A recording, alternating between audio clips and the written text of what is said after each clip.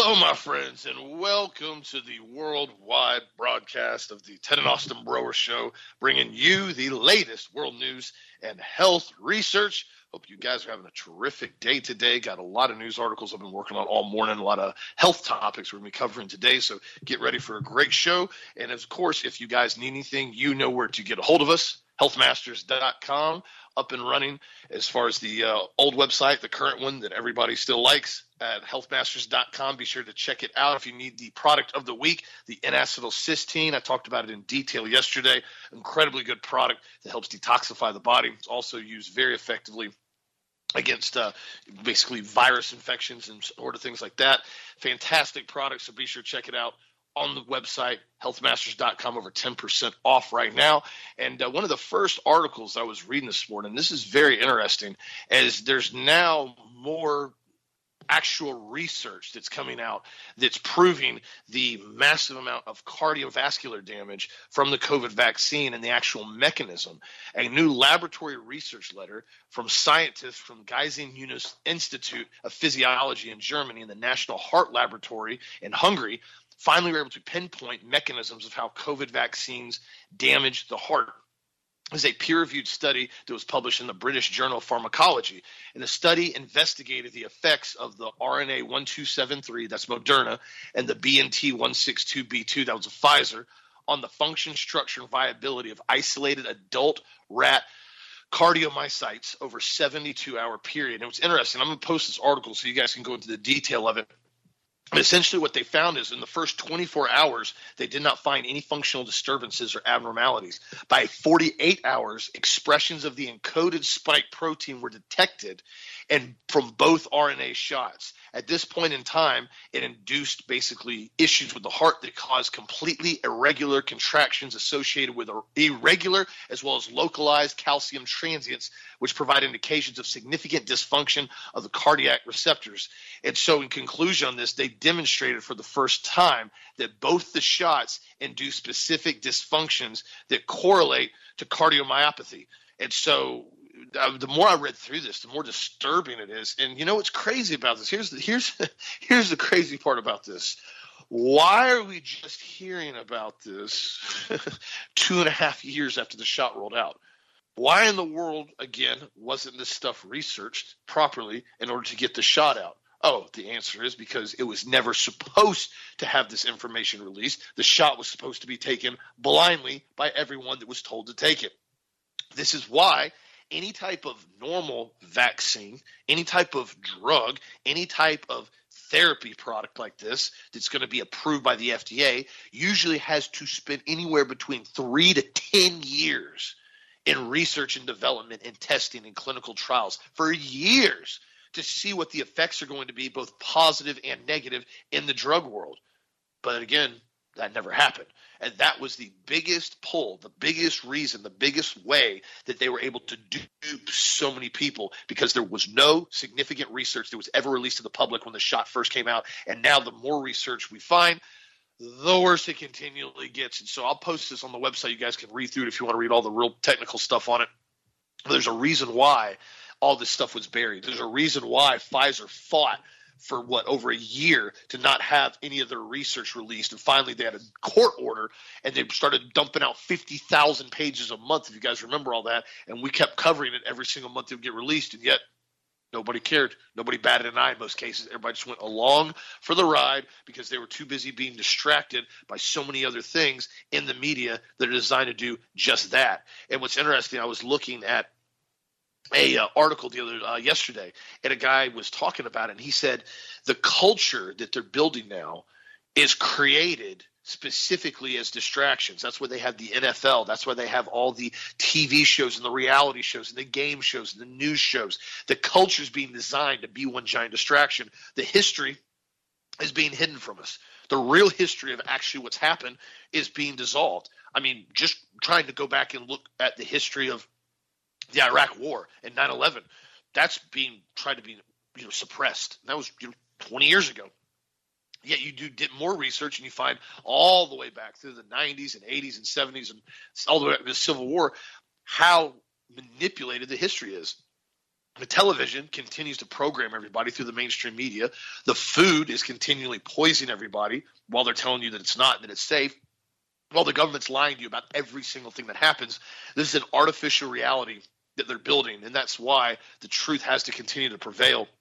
And when you know it, you've got to get it out there and speak freely all the time as much as possibly can. And so that's what we try to bring you guys on this show. And again, appreciate the continued support of Health Masters and getting the truth out there on a daily basis. We had some good customers coming yesterday. Unfortunately, I missed them. I was out of the office for a few hours. And Keith and Jane Nyhart from Virginia, they've been longtime customers. They've known us for years, and I appreciated them coming by. They left me a note and left me their name. I was unable to see them because I wasn't here, but I always appreciate all the listeners and customers that continue to come into the office on a regular basis and let us see them and say hi and check out the office and meet with Ruben or Steve. Thank you again, because it's really encouraging to know we have listeners and customers from all around the country that are continually standing up and have our backs, and we have your backs. So thank you for that. And how are you doing, Dad? And what do you think about this interesting research as far as with the heart issues and these rats with the shot? Well, we knew it was true, Austin. We talked about it years. That's been years now, years ago. And we warned everybody it was a clot shot. And the irony is that, we continue to, be cutting edge as far as what we talk about on the show. And, so much of the research out there right now basically is now pointing to the fact that these people that have taken these shots, they're going to have a really short longevity, and their life expectancy is going to drop way down. And that's why we have this spike protein survival kit on the website. I mean, and we apologize to you guys about this website, this new one that we had come up again, and that we had issues with it again. It's just we're not going to leave it up. We're working on the glitches on it right now, but I'm not going to leave it up and not have a website that you guys like. We're going to have to continue just to work on the new one. We'll probably cut it back in again in a few weeks after we've done the research on it and figured out what's going on with it. It was working fine, but there were certain glitches in it that were aggravating a lot of people, and so we're taking care of that right now as we speak. But again, our apologies to you for going back and forth on this. But really, unless you put a website under a load stress test and you're taking orders on it and everything else, it's very difficult to try to figure out how the dynamics are going to work within the website. But we're working on it. But eventually we'll have a new one out there. But by the way, there's some interesting stuff that's going on, and I've got to say this. I mean, I saw that this morning, and I thought to myself, let's take a really real look right now at what's going on, with Gaza. And let's take a look at what's really happening to us right now as far as a people and what we're involved in as far as this whole thing, as far as the support of Israel and Gaza. And what is the end game with this? I mean, why have they done this? Gaza has been an open air concentration camp for years and years and years and years. That's all it is. It's an open air concentration camp. Years ago, I made that comment on a Hagmann show, and I had this fellow basically contact me, and he'd been a guest on the Hagmann show for years, and I'm not going to mention his name because he's a nice guy, but I find out later that he's Jewish, and I'm okay with that. I have no problem with Jewish people. I think they're amazing if they're really serving the Lord Jesus Christ, which he was and is. And all of a sudden he said basically to me that, he called me up and just absolutely pretty much chewed me out because I said that Gaza was an open air concentration camp and that it had been for many, many, many decades, and that it was an absolute mess, and that quite frankly, we had to figure out, what to do with it because it was such a mess that it was basically, killing all of these Palestinians.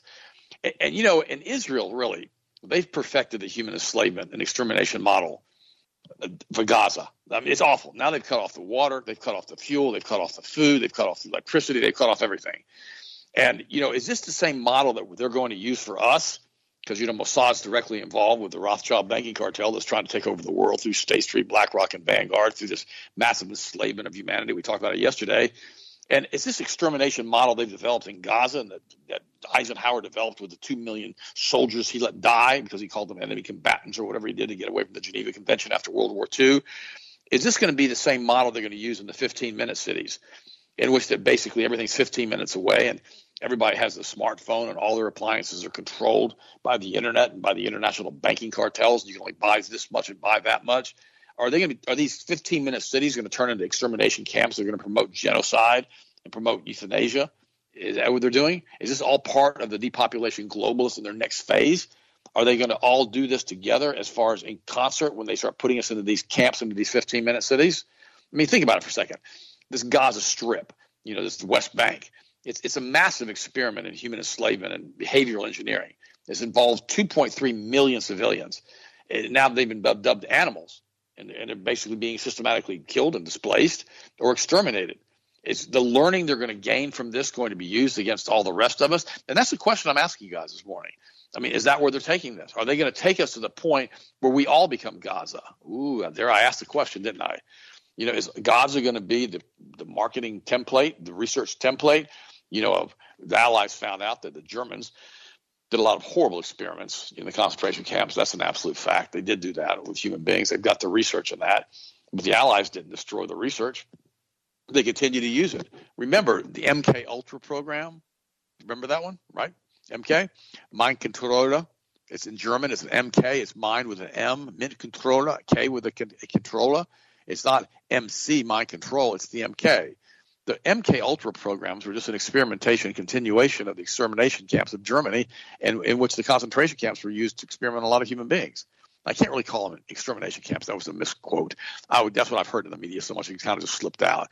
They were more slave labor camps that were used to basically take people and train them to make munitions for the German military that were basically, isolated. And then what ended up happening at these concentration camps, the railroads and the roads were bombed, and Germany ran out of food, and the people were starving to death, and they had typhus and everything else, and they killed a lot of people in those camps. And we need to realize that, when you put human beings into an environment like that where they don't have proper sanitation or proper water or proper food, sickness and disease goes through it pretty quick. Is that what's going to happen in these 15-minute cities when everybody gets their 200 square foot apartment, 10 by 20 feet? You got 4 people living in there, at one time. I remember years ago, there's a movie on. You can watch it. It's a good movie. It's called Dr. Zhivago. It's old movie, but it was a classic when it came out. I think it was in the 50s or the 60s. And there was a song. It was a haunting song. It was called Laura's Theme. It had Dr. Zhivago was a medical doctor in Russia, and he was in the middle of this Russian Revolution, and he had this beautiful home. I believe it was in St. Petersburg. I can't remember the city. It was maybe in Moscow. And I remember he got drafted by the military, and they said, we're taking you and you're going to be our core physician. And if you don't want to be drafted by us, it was the communists who took him because he didn't believe in communism. We're going to kill you here on the spot. So you have a choice. You can either work for us as a physician or we're going to kill you right now. And so he chose to work for them as a physician. But what ends up happening, he gets sent back. Finally, he gets out, and he gets sent back to his house. And he had this beautiful home. And suddenly there were like 50 families living in the house. And he had one room. And he comes home and he goes, who are all these people in my house? He goes, oh, that's part of the government now. It's communism. You had a big house here. You didn't need all this room. And so we moved 50 people in. And of course, they were starving so bad, and the heat was so bad, they were burning their furniture for heat. I mean, it was horrible. He was breaking fences apart and trying to get heat, and get in trouble for all that. And it was a crazy movie about what happened with the Russian Revolution. And it was interesting too, because all these people were called Antifa, the anti-fascist movement, the communists that were doing this. I always got a kick out of that. You can watch it in the movie. They're called Antifa. And suddenly they pick up the same thing, Antifa, in this new protest that they've had against the United States of America when the communists come in. And I remember years ago when I told you this story, I'll tell it to you one more time for the new listeners. We had gone up to Washington, D.C., and they were having an Antifa conference, I guess, and they were protesting the neo-Nazis that were speaking there.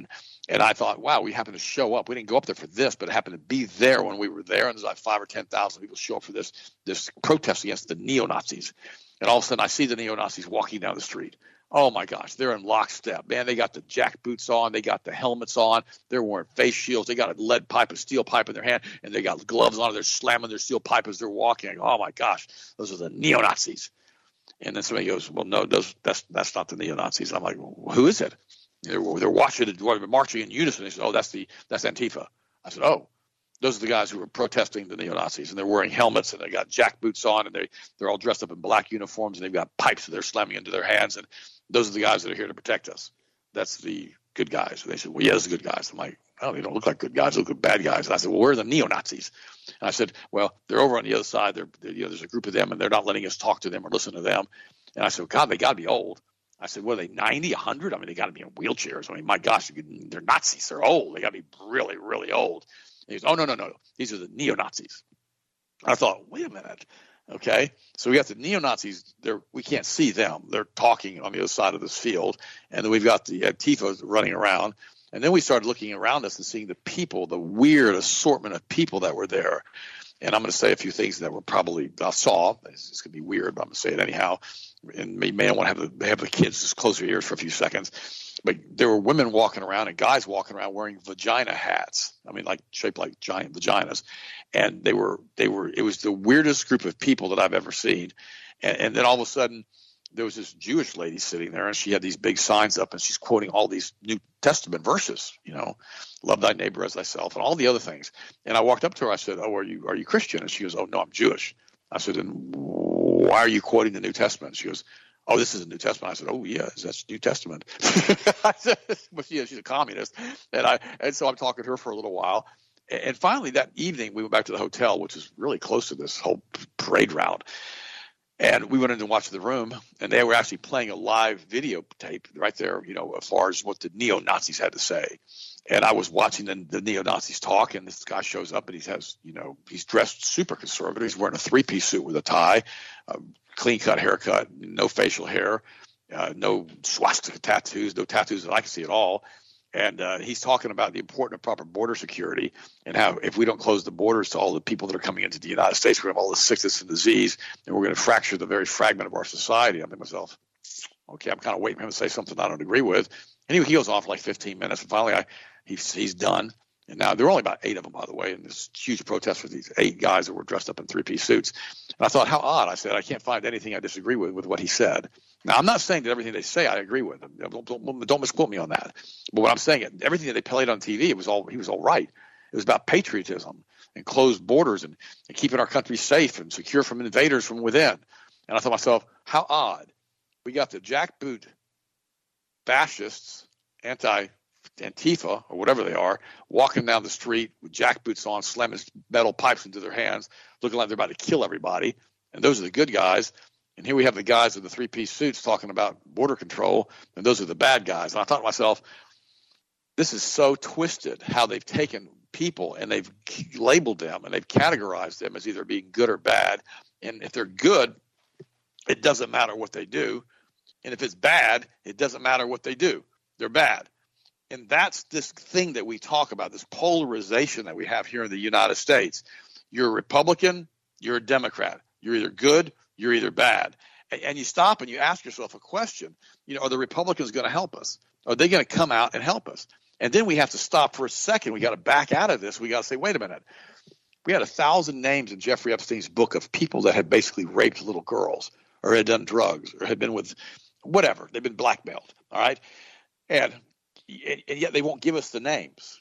And then you have to ask yourself a question. How many Republicans are on that list? How many Democrats are on the list? How many judges are on the list? And why are we not allowed to see that list of people who actually went and had sex with these young girls and did the drugs and the prostitution and all the rest that are being blackmailed by Mossad, MI6, and CIA, that are being blackmailed by Rothschilds and all the rest of these guys who run the World Health Organizations and all the rest of these guys who run, the World Economic Forum with Klaus Schwab and all the rest of these weirdos.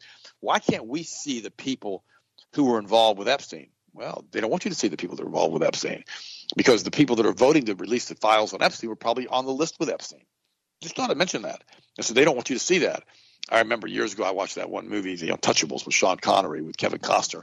Really good movie. Really, really, really intense, though. Don't kids watch it. I mean, you got to watch it first. A lot of graphic violence. But it was crazy because they were basically doing a trial for Al Capone. And Al Capone was basically bribing the jury. And the judge found out about that. And Kevin Costner said, we've got to change juries. He says, I'm not going to do that. And he goes, well, let me tell you this, buddy. Your name's in Al Capone's list of who he's paying off. And I'm going to release this book. And the guy's name really wasn't in the book. But he just told him that. And the judge was scared enough to think that, oh, maybe I am in the book. Maybe I did take some payoffs. So he allowed the jury to be changed. And then Al Capone basically was sentenced for income tax fraud and basically put in jail. And his big, crime network kind of got closed down.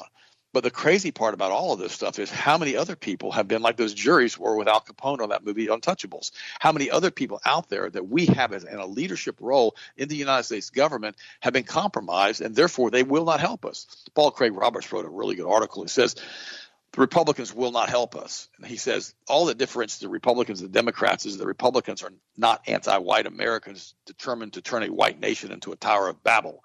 Republicans don't do much to prevent the destruction of white America, but it's not the driving motivation of their politics.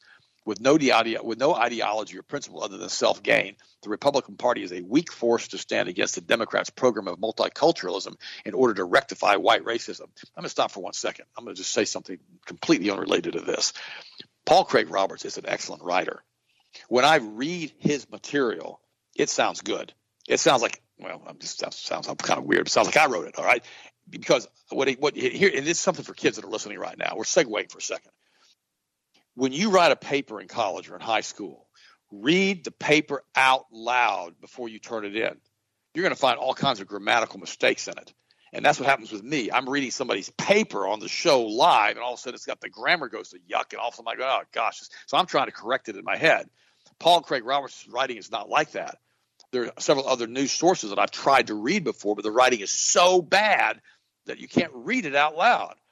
So just a news flash for you. I learned that in college when I wrote papers. Anyhow, back to this again. Patriotism and campaign donations for the military security complex ensure that Republicans are for all wars. Not even the neoconservatives are more vociferous supporters of the war than Nikki Haley or Lindsey Graham. That's the gay guy with the purse. Marco Rubio, the gay guy who used to run the bubble bath but may be straight now. Almost every bubble bath with other men mentioned that. Almost every Republican in Congress subordinates America's interests and morality to Israel's demands.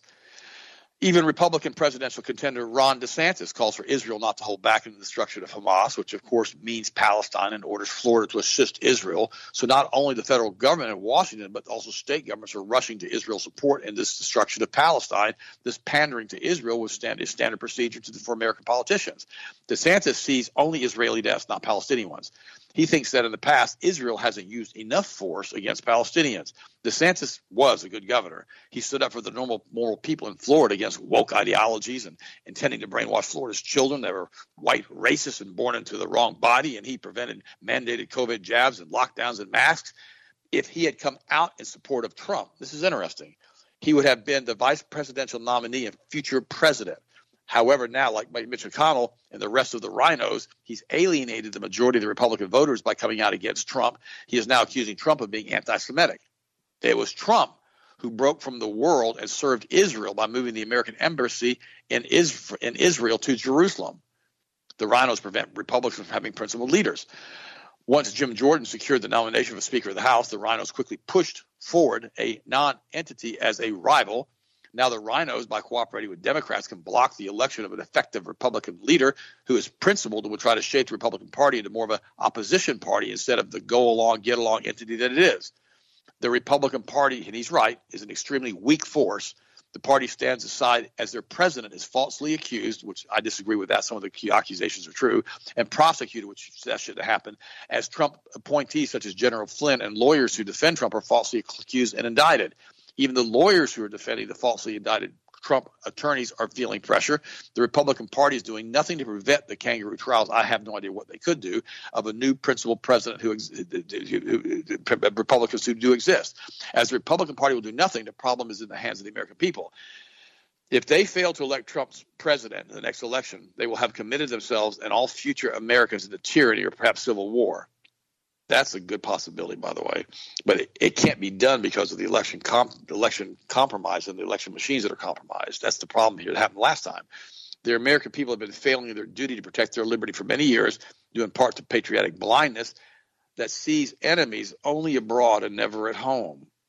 We can have any confidence that we have any confidence that Americans will wake up and perceive the real threat, which is not Russia, China, Iran, and Hamas, and arouse themselves to the task of holding onto their liberty. In other words, the real threats from within. And this is exactly what the communists said they were going to do to us. And I know Austin doesn't remember this. I remember the news broadcast with Nikita Khrushchev said he'll make the United States fall without ever firing a shot. Now, he's long dead, but the United States is coming apart at the seams. And the sad part about it is, what are we going to do about it? How are we going to fix it? Are we going to be doing other things about this? I mean, are we going to be able to, get the right political leaders in there? And this goes right back to what Austin and I have talked about so many times on the show. We laughed at Barack Obama because he was a community organizer. That's a Zelensky playbook, by the way. And we need to realize it's that level. It's the grassroots level. That's what the Masons learned a long time ago. The Masons get into the local community and the community politics and get on their city board and county board and all the rest of this stuff, and they start manipulating behind the scenes of what they want for the Masonic buddies to be incredibly, wealthy and get incredible power. I've seen it in my own town here, guys. And it's very unique the way they do this, because it comes across as they're trying to help people, but they're not.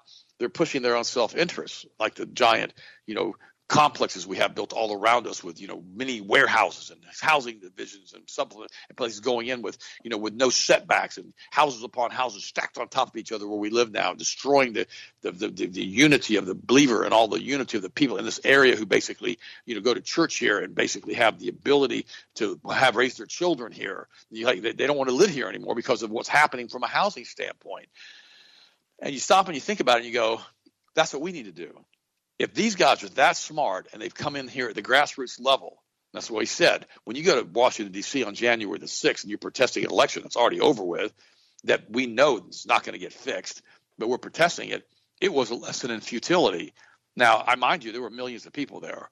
There was a lot of people there. And the top leadership of the people all around the country, except for a couple of blowhorns that were doing all kinds of stuff, which are basically, how should I say, CIA front boys and girls.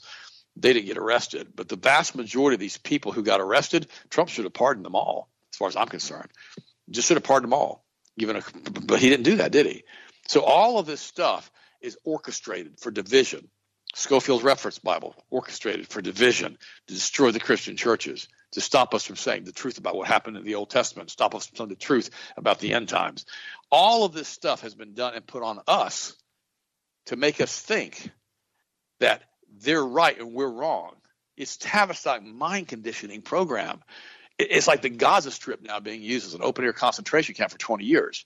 Imagine the research they have in there as far as how to get people to comply and how to listen and how to shut up and be quiet, and how they're using that against us now. I mean, think through this with me for a second. Now they're putting open-air city, all these 15-minute cities everywhere, and everybody's got to walk or take a bicycle or drive a Tesla. They don't want you to leave. We're talking Hunger Games here, guys. Austin and I've used that same comparison so many times. It's just straight Hunger Games. You have the elite scum that drink the blood, like in Hunger Games, and that are Kabbalist, Luciferian, synagogue of Satan weirdos. Remember a few years ago that naked little boy climbed out of the doggone palace there in England trying to escape, tied a bunch of sheets together and climbed down the wall. Do you remember all that? Trying to get away from these weirdos in the palace. You find bodies on the palace grounds and you get hushed up. Human sacrifice on the palace grounds. I believe all that's true. Because these people that run the planet they consider themselves the Benigni Nephilim, sons of the fallen. And they've got all kinds of weird interests going on. We've talked about that so many times, and they're a bunch of perverts, is what they are, a bunch of sickos. So we've got to stand up at the grassroots level against these guys and get the local politics right. We got pretty much every bad person off our school board kicked off this last election. We did, by protesting it, except for one person that was endorsed by our sheriff, which I love Grady Judd, but I don't think he should have endorsed this individual, but he did, and she got to stay on. But that's what we did by pushing the protest of what they did in the school systems here. But we can do the same thing globally. We do the same thing with our city commissions and county commissioners. It's all the other stuff. We can run for those different seats if we need to, if you have that ability to do that in your areas, and say, no, we're not going to do this anymore. We're not going to allow unbridled expansion in the area. Austin and I asked a question the other day. Well, it was last year, 6 months, I don't remember anymore. But we were at one of the city commission meetings, and we said, why are you allowing all this expansion? We don't want to get in a lawsuit. And my response was this: how many lawsuits you been in? None.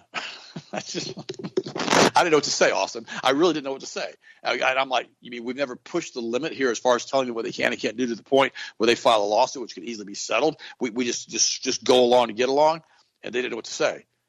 But it's interesting when you watch this and you start seeing this, and you begin to realize that when we stand with the Most High God, the creator of the universe, the great I am, with Jesus, that when we realize who we are and the power that we have through Christ, and we realize that we can stand against this and say no, that scares them, because they don't want us saying no. They want us to go along to get along and to shut up, be mindless amoebas, be giving units. Don't be in a church that won't open their books, my friends. If you don't know what everybody's making in that church, best to go on and figure out someplace else to go. Because if they won't open their books, I guarantee you they're trying to hide something. What do you think, Austin? What's your next story? Are you there, Austin, or have I lost you? Sorry, bud. I'm having a headset issue. You're 100% right about that. I've been a huge proponent of open books when it comes to churches for years. You know, a 501c3 corporation that's, essentially a company, but it's a nonprofit, which these churches are based under. If you're giving them money and they're supposed to be designating these funds to, donations to charity, if they're doing stuff with, outreach, if they're doing stuff with missionaries, you have a right to know where it's going if you're going to be supporting it. Simple fact. And anybody that tells you otherwise, you need to question whether or not you really want to support them, whether you want to donate to them, whether you want to tithe to them. Because I've told you guys before, and the same thing I said the other day, whenever you start having somebody in a position of authority and they start telling you can't ask questions, you can't find out what's really happening, you can't question a narrative, you can't simply say, why is this happening? Why are we doing this? Why are we designating funds to this? Okay. If I can't ask that question, then why am I supporting you? And the answer is you shouldn't be. And it's exactly what we've run into now here in Central Florida with a lot of very compromised individuals now in some certain positions of power where they're sitting there going, oh, no, this is going to be great for the community. This is going to be great. We're going to do this. It's going to be fantastic. Everybody can just walk and bicycle everywhere. And I'm like, okay, well, where's the infrastructure being put in? Well, we can't force the developers to expand the roadway or put a turning lane in. Okay, so you're telling me you're not willing to fight for anything in this community other than making sure these developers have essentially carte blanche access to strip mining the entire city out with houses, so to speak, and making millions upon millions of dollars, and you can't even force them to put a turning lane in because you don't want to deal with a possible lawsuit. I said, here's the news flash.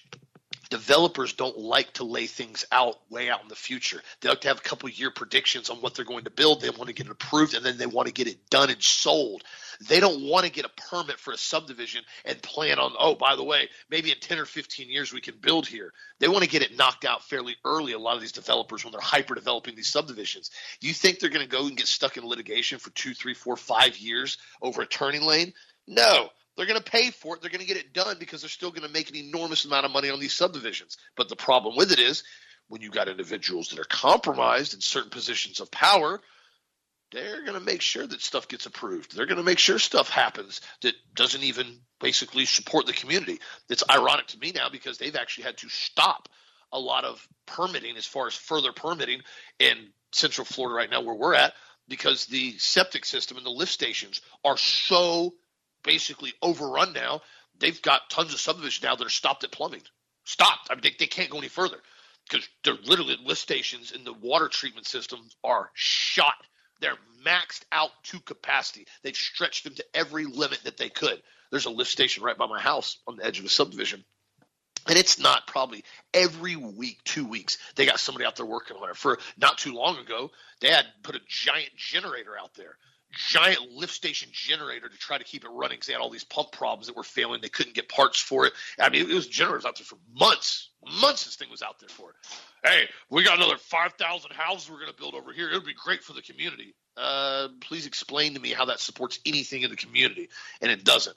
And so what's crazy about it is this is what you're starting to see now. And this is why you got to try to be as involved as possible with a lot of this stuff. Also, too, in other news, this is interesting. I saw this article. This is not getting very much media coverage because everybody's obsessed with talking about Israel and Palestine right now in the mainstream media to nauseum, quite frankly. It's funny to me. I'm just going to bring this up, just meddle for a second. Isn't it crazy? Isn't it crazy that you have this massive border invasion that we've been having for years now down at the border? I mean, massive border invasion down there at the border that the regime we're watching right now refuses to even to talk about or address or defend whatsoever or give more funding, even a few $1 billion to support border control down there. But yet, as soon as a sandbox country in the Middle East that most people can't even put the finger on a map without it being labeled, as soon as there's a conflict with that country, which, by the way, it's not our problem at all. Everybody's trying to make it our problem. None of it's our problem. The United States is our problem right now, and getting back to the way we should be on a biblical basis of a country. But isn't it ironic? As soon as there's an issue over in a sandbox country, we've got aircraft carriers, we've got military being deployed over there. We're going $100 billion for Ukraine and for Israel now is what they're asking for now on the Biden regime. I just saw it earlier now. Biden's asking Congress for $100 billion for Ukraine and Israel aid, but we can't even get raises for the Border Patrol agents that are literally working overtime, trying to do the best they can and fight. Sometimes getting in gunfights down there with cartel at the southern border, and these guys can't even get a raise. They can't even get proper personnel and support. They're using antiquated equipment. A lot of the vehicles they're using are breaking down, aren't properly maintained because of budget constraints. But yet, hey, no, man, another $100 billion. A lot of people fail to realize how much money $100 billion is. It gets thrown around all the time. You hear this stuff, the budget, $1 trillion budget, $950 billion for DOD and all this stuff. Guys, they only do the Border Patrol is like a $20 billion budget every year. That's it. I mean, we got like 5 years of Border Patrol budget we've already given Ukraine. Actually, more than that, like 7, 8 years of Border Patrol budget. Okay, that's cool. Where we? But yet, oh no, we need to go support another country in another part of the world that doesn't do anything. By the way, when's the last time any of those countries have done anything to support or back the United States or help out the United States citizens? I'll wait. I'll continue waiting. Like turn the Jeopardy music on. I'll wait. The answer is zero, nothing. And so the United States population, I think, has reached a point now where, and this is why they're pushing the propaganda so hard, a large portion of the population is getting completely and totally nauseated with this nonsense and the propaganda. And then back to what I was originally going to say in this article that it's gotten very little coverage in mainstream media, there's an individual that now his name basically known as Ricky Vaughn, now basically is sentenced to 7 months. Douglas Macri is his real name, also known as Ricky Vaughn. He's got sentenced to 7 months in jail for sharing memes that claim Democrats could vote for Hillary by text in 2016. But yeah, back 2016, that election, 7 months in jail now. He's convicted of a single count of conspiring others to interfere in the 2016 election. Literally, this man went on trial and has been in just not ever going litigation for basically memes and sentenced to 7 months in jail on Wednesday because he allegedly tried to trick Hillary Clinton voters into staying home on election day in 2016. I kid you not. That's the level of just compromise that we see now in the Justice Department and a lot of these areas because George Soros pumped so much money into it. And again, with the community organizing, you don't have to control everything in the community. You really just need to be able to control the mayor, the governor, and the DA, and a few other key individuals, and you can pretty much control everything. And that's what these guys have realized now. This guy's going to jail for 7 months because he put out a stupid meme back in 2016. Now, what's crazy about this, another individual, Christina Wong, who was on the flip side of that, put out a big giant tweet. Hey, Trump supporters, skip the poll lines at election 2016 and text your vote. Text votes are legit or vote tomorrow on Super Wednesday. And it got like 845,000 views. And she never even got investigated or went to jail or anything. It was a joke. Everybody found it to be a joke.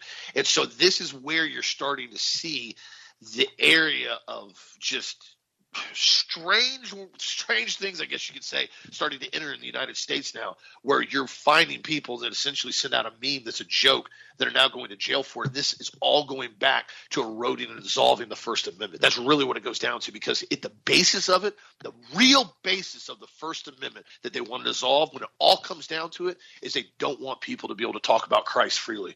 They don't want people to be able to talk about the Bible. They don't want people to be able to talk about morals and biblical ethics. That's the main basis. That's the core root that they're trying to suffocate. That's what it all comes down to with the First Amendment suppression that they're doing. They do not want anybody to be able to speak the truth about what's happening. And this is why it is so important to do the opposite, to speak freely, to live freely, to proclaim what you believe and stand on your values. Because once you start reaching a point to where you literally can't say certain things and certain words are forbidden, not allowed to talk about them, not allowed to text about them, not allowed to meme about them, you reach a point where tyranny has finally grasped full hold of the country and the population of those individuals. And at that point, it's very, very difficult to come back to a level of freedom after you have that grip of tyranny really stranglehold when it comes to freedom of speech without a full-blown war. And that's where the Revolutionary War came into place, because that was one of the primary things, hence why it was the number one thing on the Bill of Rights that they ratified years later after the war was over. 1781, because they knew the ability to speak freely, the ability to talk about the Bible, the ability to talk about morals, the ability to talk about anything you want to talk about was a key principle and a key basis of freedom, because once that goes away, everything else starts to erode after that. And that's why the Second Amendment came right after the First Amendment. Those were not just loosely placed amendments. They just started throwing around, well, I make this number 2, make this number 3, make this number 4, see what sticks on the wall. No, they knew that if the First Amendment failed, the Second Amendment was there to back it up with the teeth, the real teeth, the weapons, the firepower, the cannon, the muskets, the ball and powder. That's what that was there to support and to defend if the First Amendment compromised or collapsed. That is why they're pushing so hard to come out with these unbelievably stupid laws and try to restrict stuff. And what's interesting about this is they are so bent on trying to prevent people from being able to defend themselves that they're making it so evident what their overall goals are. When you start having a governor of New Mexico come out and say, law-abiding citizens are not allowed to open carry or concealed carry. We're muting the Second Amendment right now because of drug cartel, gang violence, and drive-by shootings. So law-abiding citizens aren't allowed to carry firearms anymore. You can't tell me you hate the Second Amendment any more than doing something like that, and you're trying to compromise the protection and safety and well-being of the citizens. I mean, there's literally no justifiable reason anybody could have come up with something that stupid. And that's why I was so proud of all those patriots that got together the very next day and went down to the Capitol down there and walked around, 200-300 of them, M4 slung on them, Benelli shotgun slung on them, just walking around, protesting, talking, having coffee, talking to one another. Law enforcement didn't say anything, didn't do anything. And guess what? There were no shootings. There were no drive-bys. There were no engagements. Why?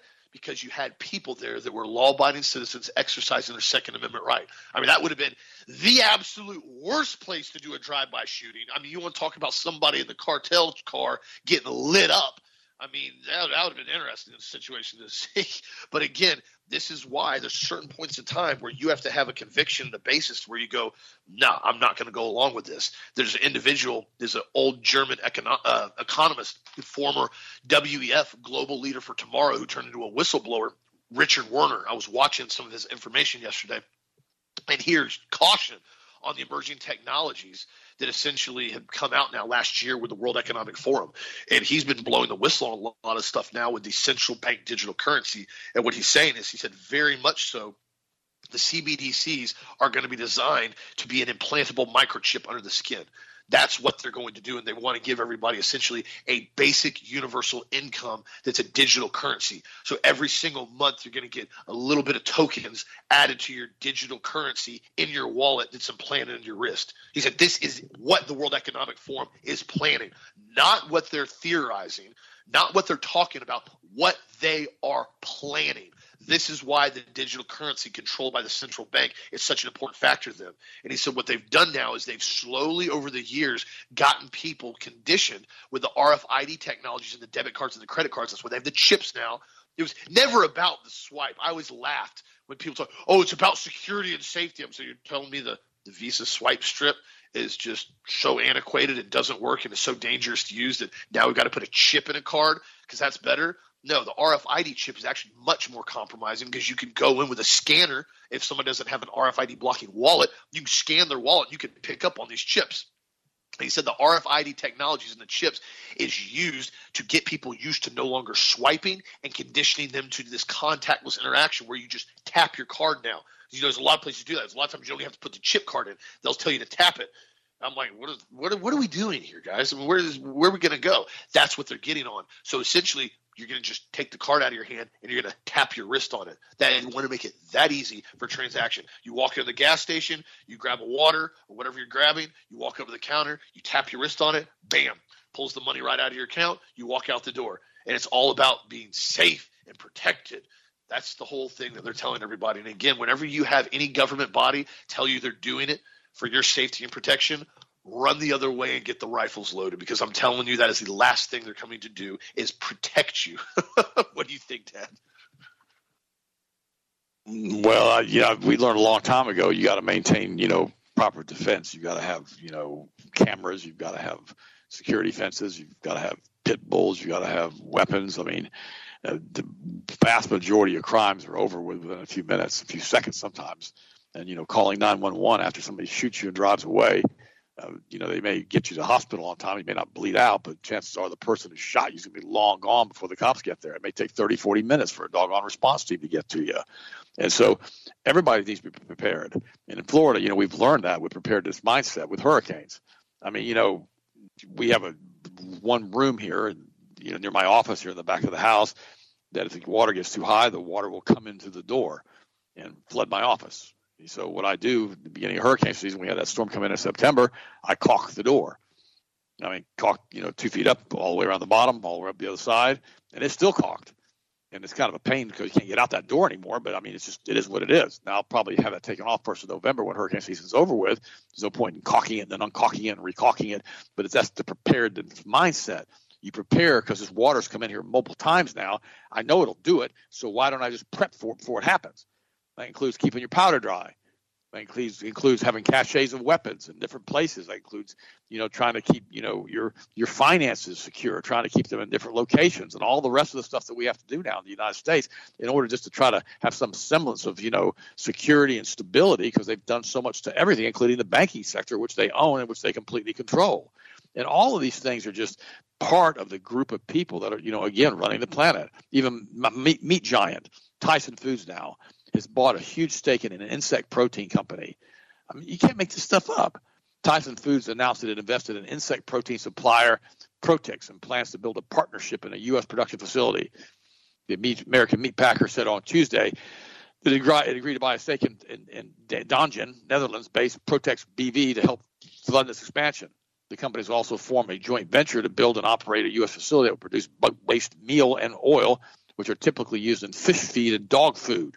Financial terms of the deal weren't disclosed, Bloomberg reported. Now, if you go back in here, you try to find out who owns, and I'm just going out on the limb here to say this, I can pretty much guarantee that meat giant Tyson, the primary stakeholders are going to be either BlackRock, State Street, or Vanguard, which are all Rothschild-owned companies, and they want to make sure when you're in your 200-square-foot apartment in your little cluster city and you're driving your Tesla or you're taking your bicycle, that you can eat mealworms, and they'll make them look like a steak. They'll make them look like a burger. And you'll say, oh, my goodness, this is a great mealworm burger. And we won't do that because we know what real beef tastes like. But when the kids are raised on mealworm burgers, that's all they can eat or they starve to death, so pretty soon they start enjoying the mealworm burger. I can't believe people used to eat meat. That's so disgusting. Let me have a mealworm. Just unbelievable. And, and think about it for a second. We know that insects can be grown very, very quickly. They have a very short lifespan. They grow very, very quickly. And they're going to be feeding it to us. I mean, what kind of – and again, see, this is it.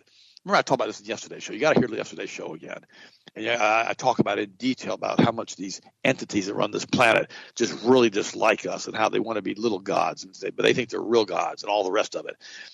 They've got to have the power of life and death over us, and they've got to feed us worms. They got to feed us insects. It's not because they have to. It's because they get some sick pleasure out of it.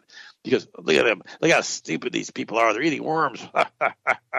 That's how they act. It's just God. How about said something ugly just then? I can't say stuff like that on the air. If you know me personally, give me a call. I'll tell you about to say. Nah, I'm not going to do it. I'm not going to do it also. I'm going to temper myself. But let's put it this way. Why don't we just take these people like I don't say everything I believe anyhow, right? But no, I was going to say something ugly. But why don't we do this? Why don't we just move them all to Madagascar, and they can sodomize each other to death? There you go. And they're not going to reproduce anyhow because they don't reproduce because they sodomize each other. A bunch of guys, a bunch of weirdos, a bunch of perverts. And so, I almost said something really, really ugly, so I'm not going to do it. By the way, it's interesting. Is it worth fighting for? And this is an interesting article. It's from the Burning Platform, and it says the J.R.R. Tolkien wrote in his epic book, The Lord of the Rings, during the darkest days of World War II, in the midst of the last fourth turning crisis. As a young man, he had experienced the horror of the war in the Western Front during World War I, where all but one of his best friends were killed. And his novel documents the never-ending battle between good and evil. And his quote was, "I wish it need not have happened in my time," says Frodo. "So do I," says Gandalf, "and so do all who live to see such times, but that is not for them to decide. All we have to decide is what to do with the time that has been given to us." Wow. Now think about that. Aren't we all kind of in that same position right now? Why is this happening right now? Why did this happen to us? Why are we sitting here watching Israel bomb a Gaza hospital and blaming it back on the Palestinians and back on Hamas? I'm telling you, okay, first of all, let's just stop for a second. I'm Hamas. I've got my mother and my dad and my uncles and my cousins and my children in a hospital, and they've been wounded.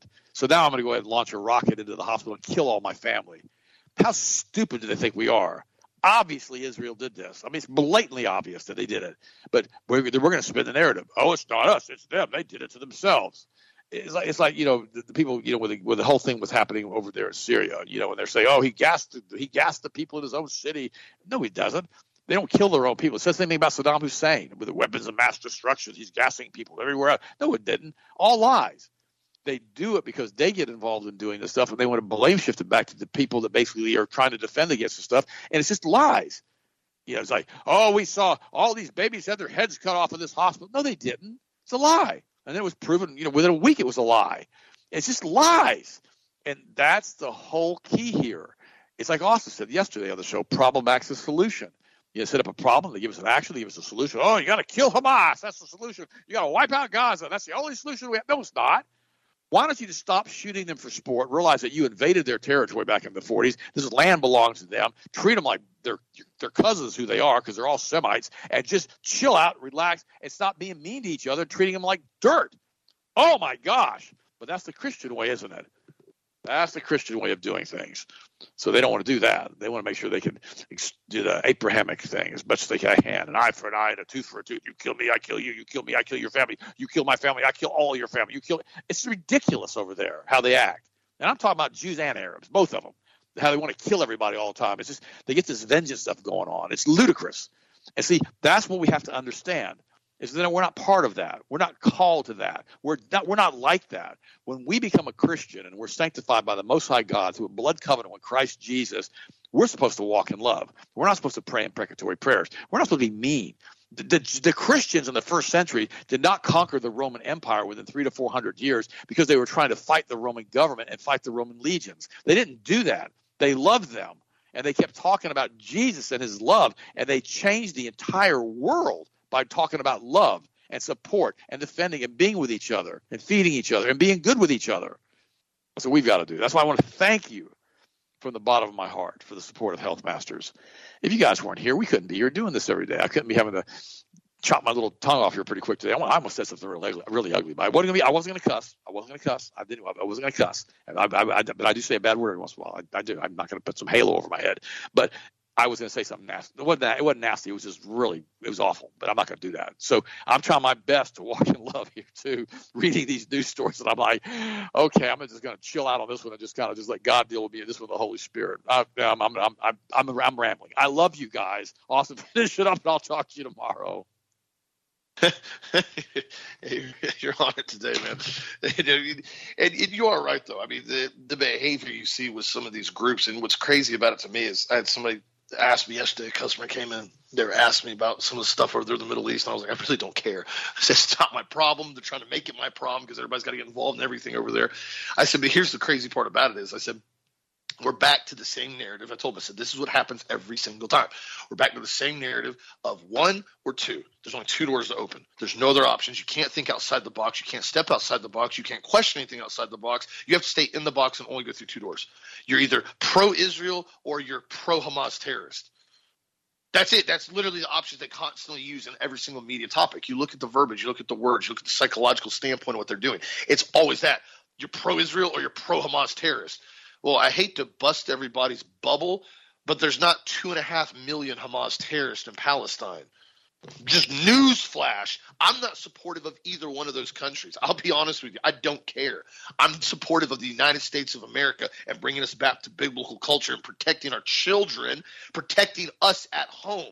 Like I told you guys the other day, it's kind of disturbing to me how you've got families and Christians, and I've watched this over the last couple of weeks, Christians that are sitting there ranting on social media, sitting in front of the television ranting about pro this and pro that, pro war, and all big and bent, commenting and sitting on Facebook and getting these giant Facebook fights online about pro-Israel everything. And they're not even bothering to look back and be pro their own family, pro my own children.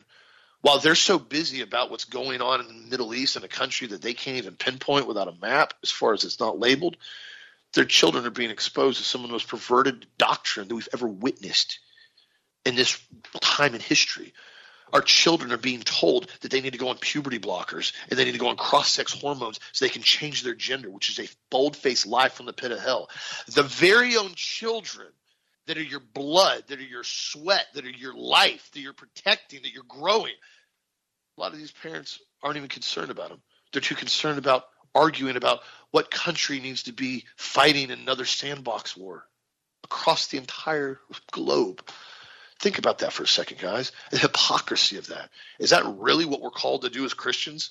Really? Neglect our family, neglect what's happening to our children, turn a blind eye because we're so focused on what's going on in another stupid country, in another area of the world that you don't even live? Just thought I would throw that out there because quite frankly, I'm sick of hearing about it. I'm sick of everybody being so concerned about something and not even concerned about their own family, their own city, their own community, their own country, while everything burns. So again, my friends, stand up for what you believe. Get involved locally. Get involved with the community. Get involved with the schools. Protect your children at any and all costs and continue to support raising little Americans and encourage your friends and family to do the same. Continue to stay strong.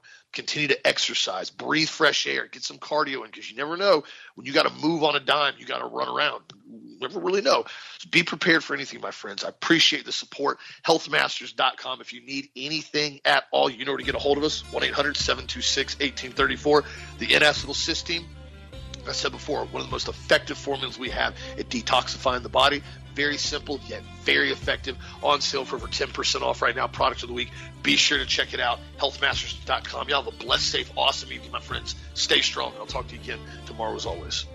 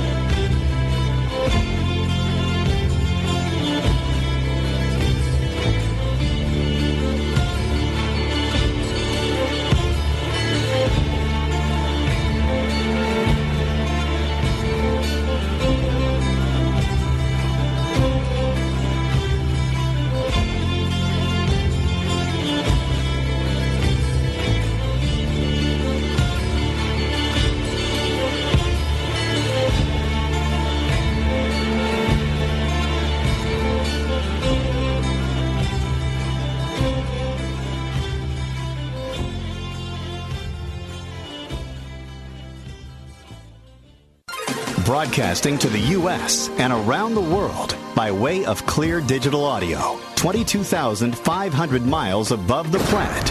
This is the Global Star Radio Network.